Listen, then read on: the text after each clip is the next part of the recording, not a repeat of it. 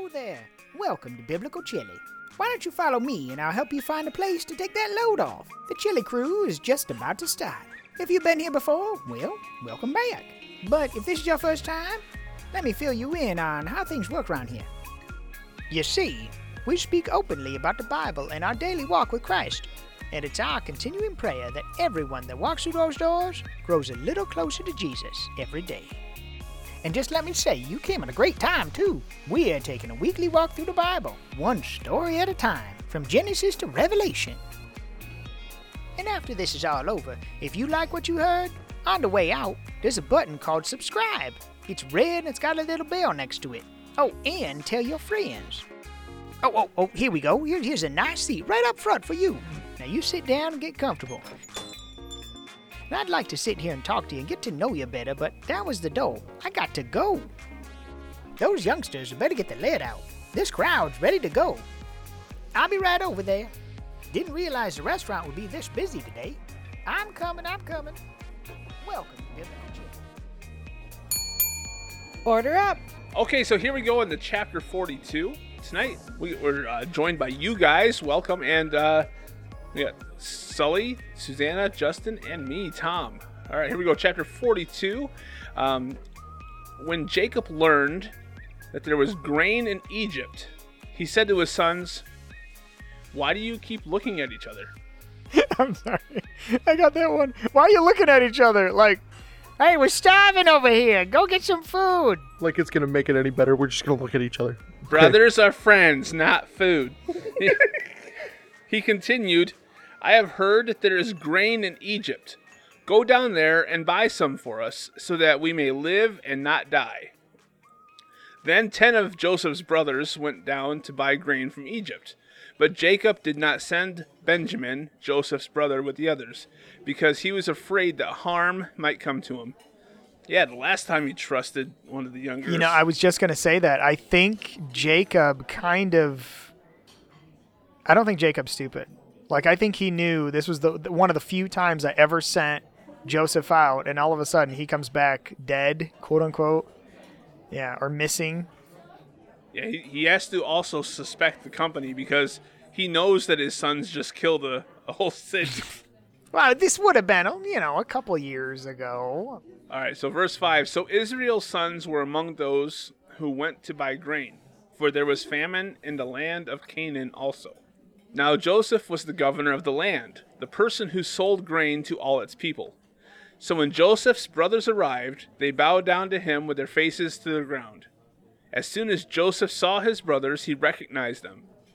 But he pretended to be a stranger and spoke harshly to them. "Where do you come from?" he asked. And they said, "From the land of Canaan," to buy food. Although Joseph recognized his brothers, they didn't recognize him. Then he remembered his dreams about them and said to them, "You are spies. You have come to see where our land is unprotected." "No, my lord," they answered. "Your servants have come to buy food. We are all the sons of one man. Your servants are honest men, not spies." "No," he said to them. "You have come to see where our land is unprotected." But they replied, Your servants were 12 brothers, the sons of one man, who lived in the land of Canaan. The youngest is now with our father, and one is no more." Joseph said to them, "It is just as I told you. You are spies, and this is how you will be tested. As surely as Pharaoh lives, you will not leave this place unless your youngest brother comes here. Send one of your number to get your brother. The rest of you will stay here in prison, so that your words may be tested to see if you are telling the truth. If you are not, then as surely as Pharaoh lives, you are spies." And he put them all in custody for 3 days. Okay, hold on. Time out. Okay. Why was it that Joseph demanded, or why do you guys think that Joseph demanded, more or less, to see his youngest brother? To have all of them. To have all of them together. Okay, so to have all of them together? So then it completes the dream that he had. Well, I don't know. Was the dream... No, I think the dream was just his older brothers, wasn't it? Because Benjamin was just a baby at that point. I don't I know. mean, I kind of assumed it was like he just wants to make sure his brother's okay. I mean, him and Benjamin are the only two that were born from Rachel, and it's Rachel, right? Yeah, it's Rachel. Yeah, and so I feel like they were kind of like their own group, and then the others are their own group. So he probably wants to make sure they didn't do anything to mess with his brother. If they hated him so much, they probably. I think I'm with you on that one. Like, I think honestly, he was probably more suspicious of them because I mean, okay, so they go in and then they actually say one of the sons is gone. So like one of the sons is dead. They're talking to that son and he knows for a fact that they did not kill him. Do you understand what I mean? So like he is assuming that they're lying right now when they're just assuming that he died in captivity or something, because it's been several years by this point. So he's already finding out, wait a second, something's wrong with their story in the first place. What's happened to Benjamin? I mean, does this sound legitimate? Or when he left, there was he was one of the youngest, and then Benjamin. So he probably had a closer bond with Benjamin than his other brothers that kept him at a distance because he was this dreamer. And Benjamin was probably pretty young when Joseph left. Now he's he's trying to see the extents that his brothers would go with this new youngest sibling. Okay, so he's like testing them more or less. Right. Verse 18. On the third day, Joseph said to them, "Do this and you will live, for I fear God. If you are honest men, let one of your brothers stay here in prison, while the rest of you go and take grain back for your starving households. But you must bring your youngest brother to me, so that your words may be verified, and that you may not die." This they proceeded to do. They said to one another, "Surely we are being punished because of our brother. We saw how distressed he was when he pleaded with us for his life, but we would not listen. That's why this distress has come to us." Reuben replied, "Didn't I tell you not to sin against the boy?" Told you so. I told you guys that it was a bad idea, but no, you wouldn't listen. No, nobody listens to Reuben. He's just named after a sandwich. That's what I was thinking too. Was when I read this, it seems like they're almost like thinking karmaic right now, like what goes around comes around. Now, I was thinking about this earlier. This has been 17 years. I don't know. I know it's been a long time though. And the brothers still all travel together. I'm like, these guys. Well, think about it though. These brothers, they have to be pushing. Like, Reuben's got to be in his 40s, or at least 40. Like, he has to be. Right. So all the rest of them. Remember when we looked at that calendar on the live cast? All the rest of the brothers were only months apart. Like almost all of them. And then Joseph was several years later, and then Benjamin was a couple years after that. So like they're their 40s, early 50s. Probably, yeah. And Reuben's the oldest, taking on that patriarch role of, see, I knew best, and no one wanted to listen to me.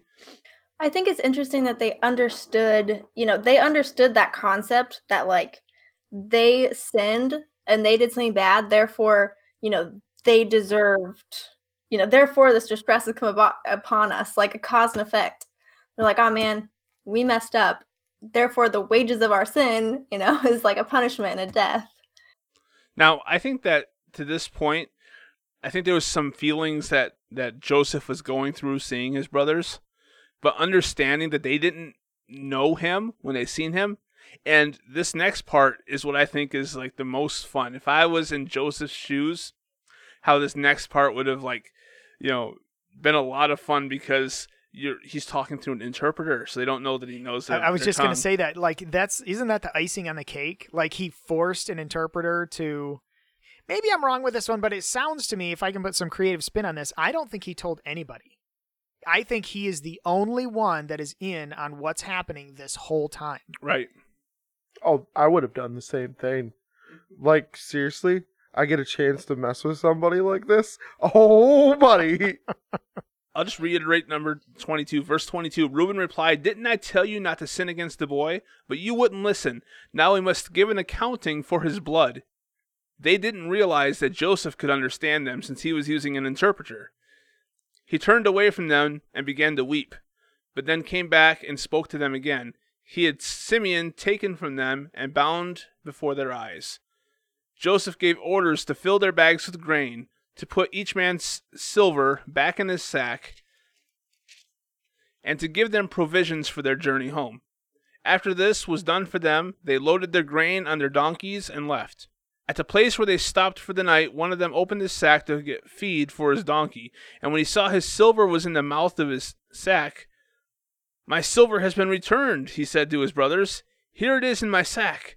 Their hearts sank, and they turned to each other trembling and said, "What is this that God has done to us?" When they came to their father Jacob in the land of Canaan, they told him that what had happened to them. And they said, "The man who is Lord over the land spoke harshly to us and treated us as though we were spying on the land. But we said to him, 'We are honest men. We are not spies. We were 12 brothers, sons of one father. One is no more, and the youngest is now with our father in Canaan.' Then the man who is Lord over the land said to us, 'This is how I will know whether you are honest men. Leave one of your brothers here with me and take food for your starving households and go. But bring your youngest brother to me, so I will know that you're not spies, but are honest men. Then I will give you your brother back, and you can trade in the land.' As they were emptying their sacks, there in each man's sack was his pouch of silver. When they and their father saw the money pouches, they were frightened. Their father Jacob said to them, 'You have deprived me of my children. Joseph is no more, and Simeon is no more. And now you want to take Benjamin. Everything is against me.'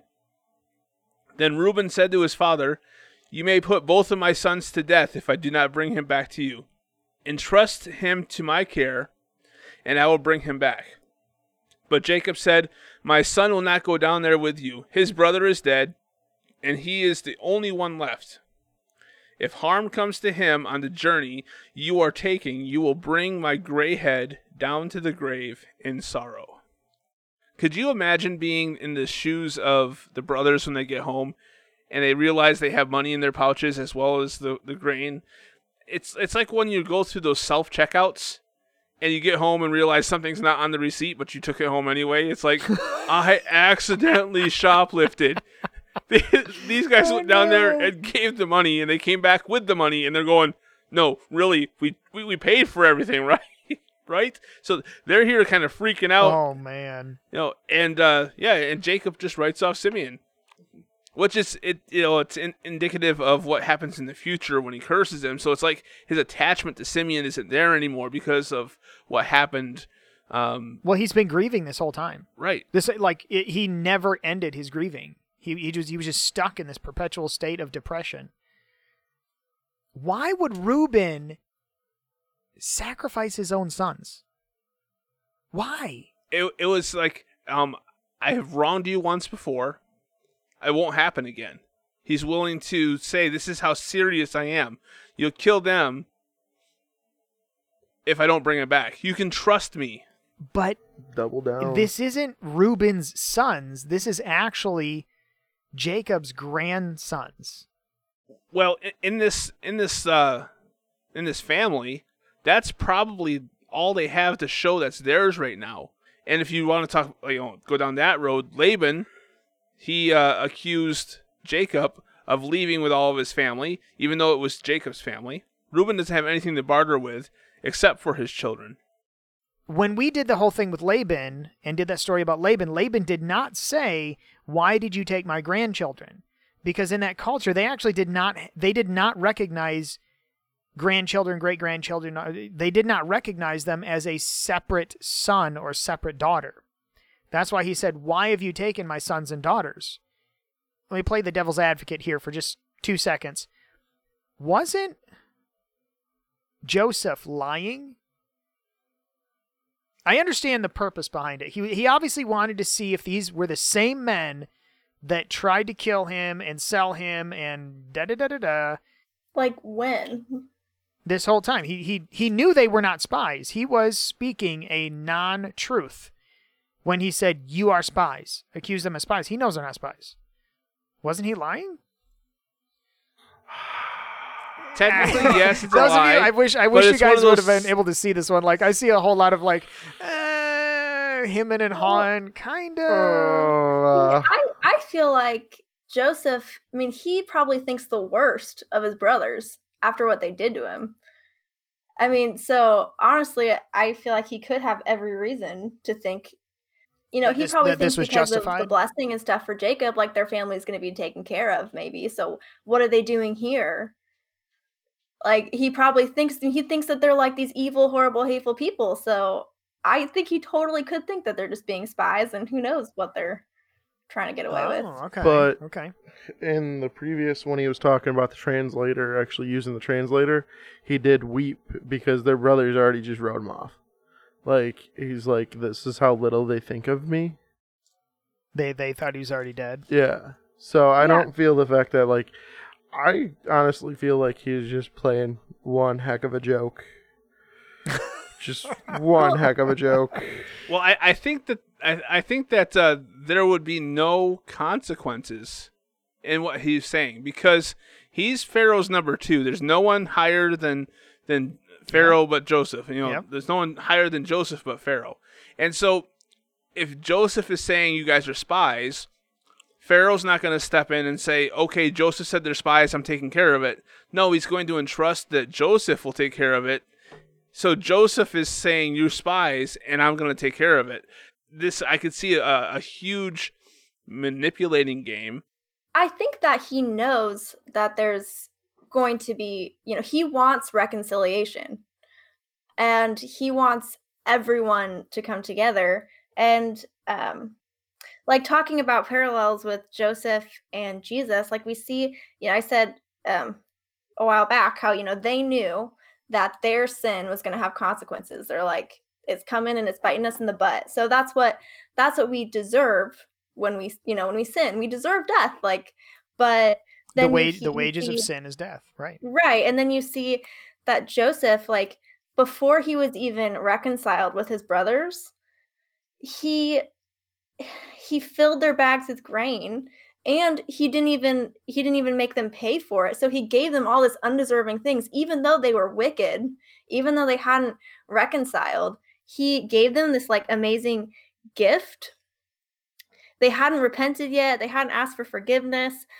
And like, I think that that's this kind of, beautiful picture of what like Jesus offers us, like he gives us, instead of bread, like he gives us everlasting life.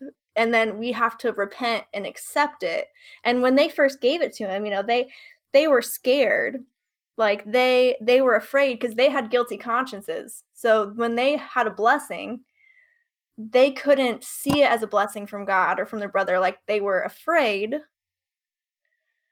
And until we're reconciled with Jesus, we're not gonna recognize blessings from him. During this situation, though, like Tom was talking about when Tom reiterated 22, he knew at that moment, verse 22, he knew. I will not say repentant. Maybe I shouldn't say repentant. That they at least felt sorry to some degree. Yeah, and I think there's a difference between feeling incredibly guilty about a sin you committed and actually repenting and asking forgiveness for that sin you committed. Right, because right now they're like, oh well, see what happens now. Like Yeah. not That's feeling repentant. Yeah, it's not repentance. It's like I feel bad because of the circumstances I just put myself in. Let me reiterate verse 21, only in the King James Version here. Go ahead. And they said to one another, "We are verily guilty concerning our brother, in that we saw anguish of his soul, and when he besought us, we would not hear. Therefore is this distress come upon us." So they're murmuring back and forth, saying, "See, we're guilty. We did this, and this is what's come of it." And Joseph can hear them and understand their words, and he's understanding that they have now taken ownership, that they feel that they're being punished now because they did the bad thing. And Reuben was saying that he stood up for him, and he knows now that somebody had his back, that there was not, they weren't all out to get him, that it was a conversation. But yet, even though to some degree, some form of guilt, repentance, something is happening here in the hearts of these boys, young men, old men, actually, middle-aged men, something is happening in their hearts, yet Joseph still goes through the whole facade. Did he know that they were going to come back or no? Like, he obviously sent him out on a mission. They said, hey, you got to bring this boy back or else. I think that he wanted to remove any obstacles of them coming back. That's why he gave them back the money. That's why he gave them provisions to go back. So when they finally went back, all it would be is a change of heart of saying, well, let's go back, because now they have money to buy more grain.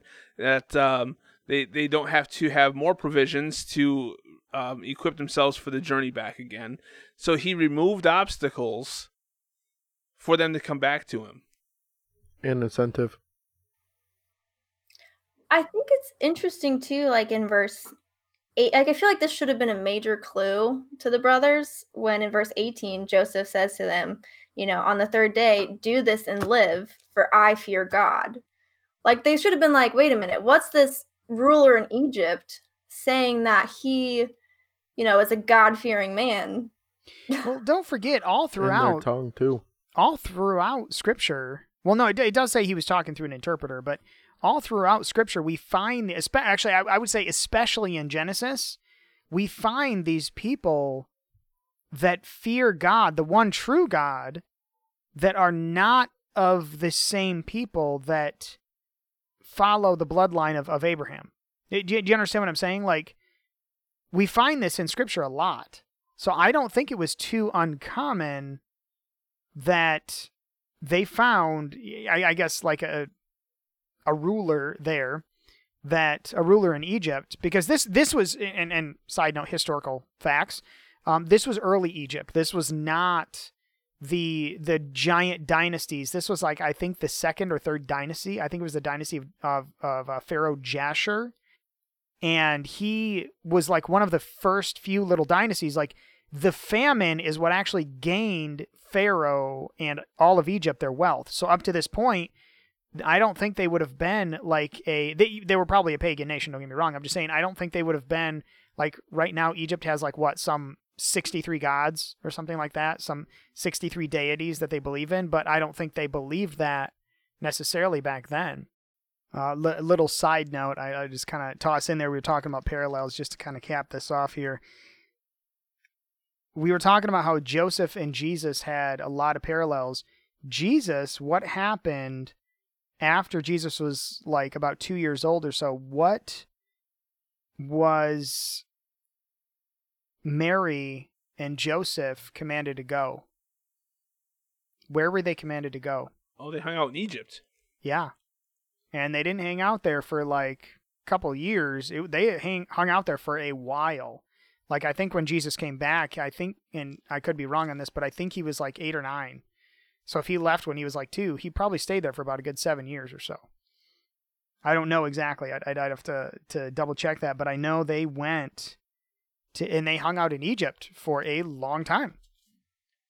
Well, yeah, and when Jesus came back, and he was Messiah, his brothers, they didn't recognize him as the Messiah. They didn't believe he was, they weren't the Messiah he expected. So, and I think we're going to see that again when Jesus comes back again. I think that this parallel, it happened then, they didn't recognize him, but when he comes back, I think there's going to be a lot of people that aren't going to recognize him, or he's not going to be what they expect. And we're going to have this situation where, it says in Isaiah 2, in the last days, the nations, the mountain is going to be established. Jesus is going to be reigning from the mountain, and all the nations that are going to stream to it to, gain the word of life, right? And everyone's going to have to humble themselves, and he's removing all these roadblocks and saying, you might, I might be different than what you expected, but come, humble yourself, and forget, what you thought you knew, and just learn from me and learn the truth. Like that. We started the chapter with brothers going in there with their hands open. They go home with their pockets full. They had, grain plus everything they left with, and then some. With a line drawn in the sand saying, your brother's staying here, and you're not going to get anything more from Egypt unless you show up with your little brother. And I think this is a great spot to end this chapter, because it's going to be a few maybe months or years before they use up this grain, depending on how they all eat, because the famine is upon them. Skimpy, man. So, Justin, do you have any closing comments? Anybody have any more ideas on this chapter? Because we can tie this thing up right now. I think we should tie this right up. I think this is really good. Suzanne, you want to cut us out of here in prayer? Yes.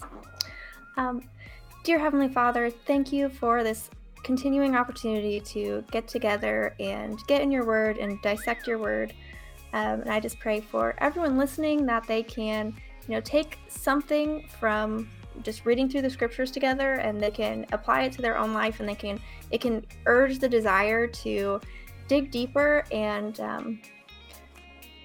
learn more. And just thank you. And in Jesus' name, amen. Amen. Amen. All right. Thanks again for listening, everybody. This has been Tom. This has been Justin. This has been Sully. This is Susanna. And we'll talk to you guys again next week.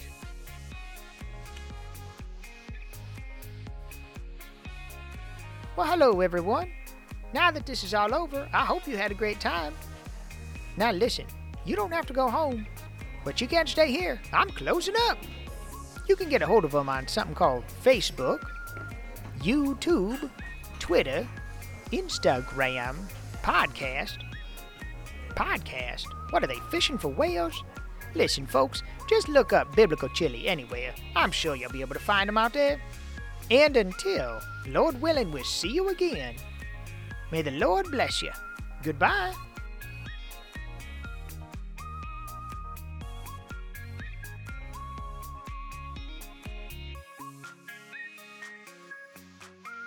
Do you think they're still listening? I doubt it. There can't be that many people that listened all the way to the end of the track. Most of them probably skip it. But in case you did, congratulations. You're one of the few. We love you.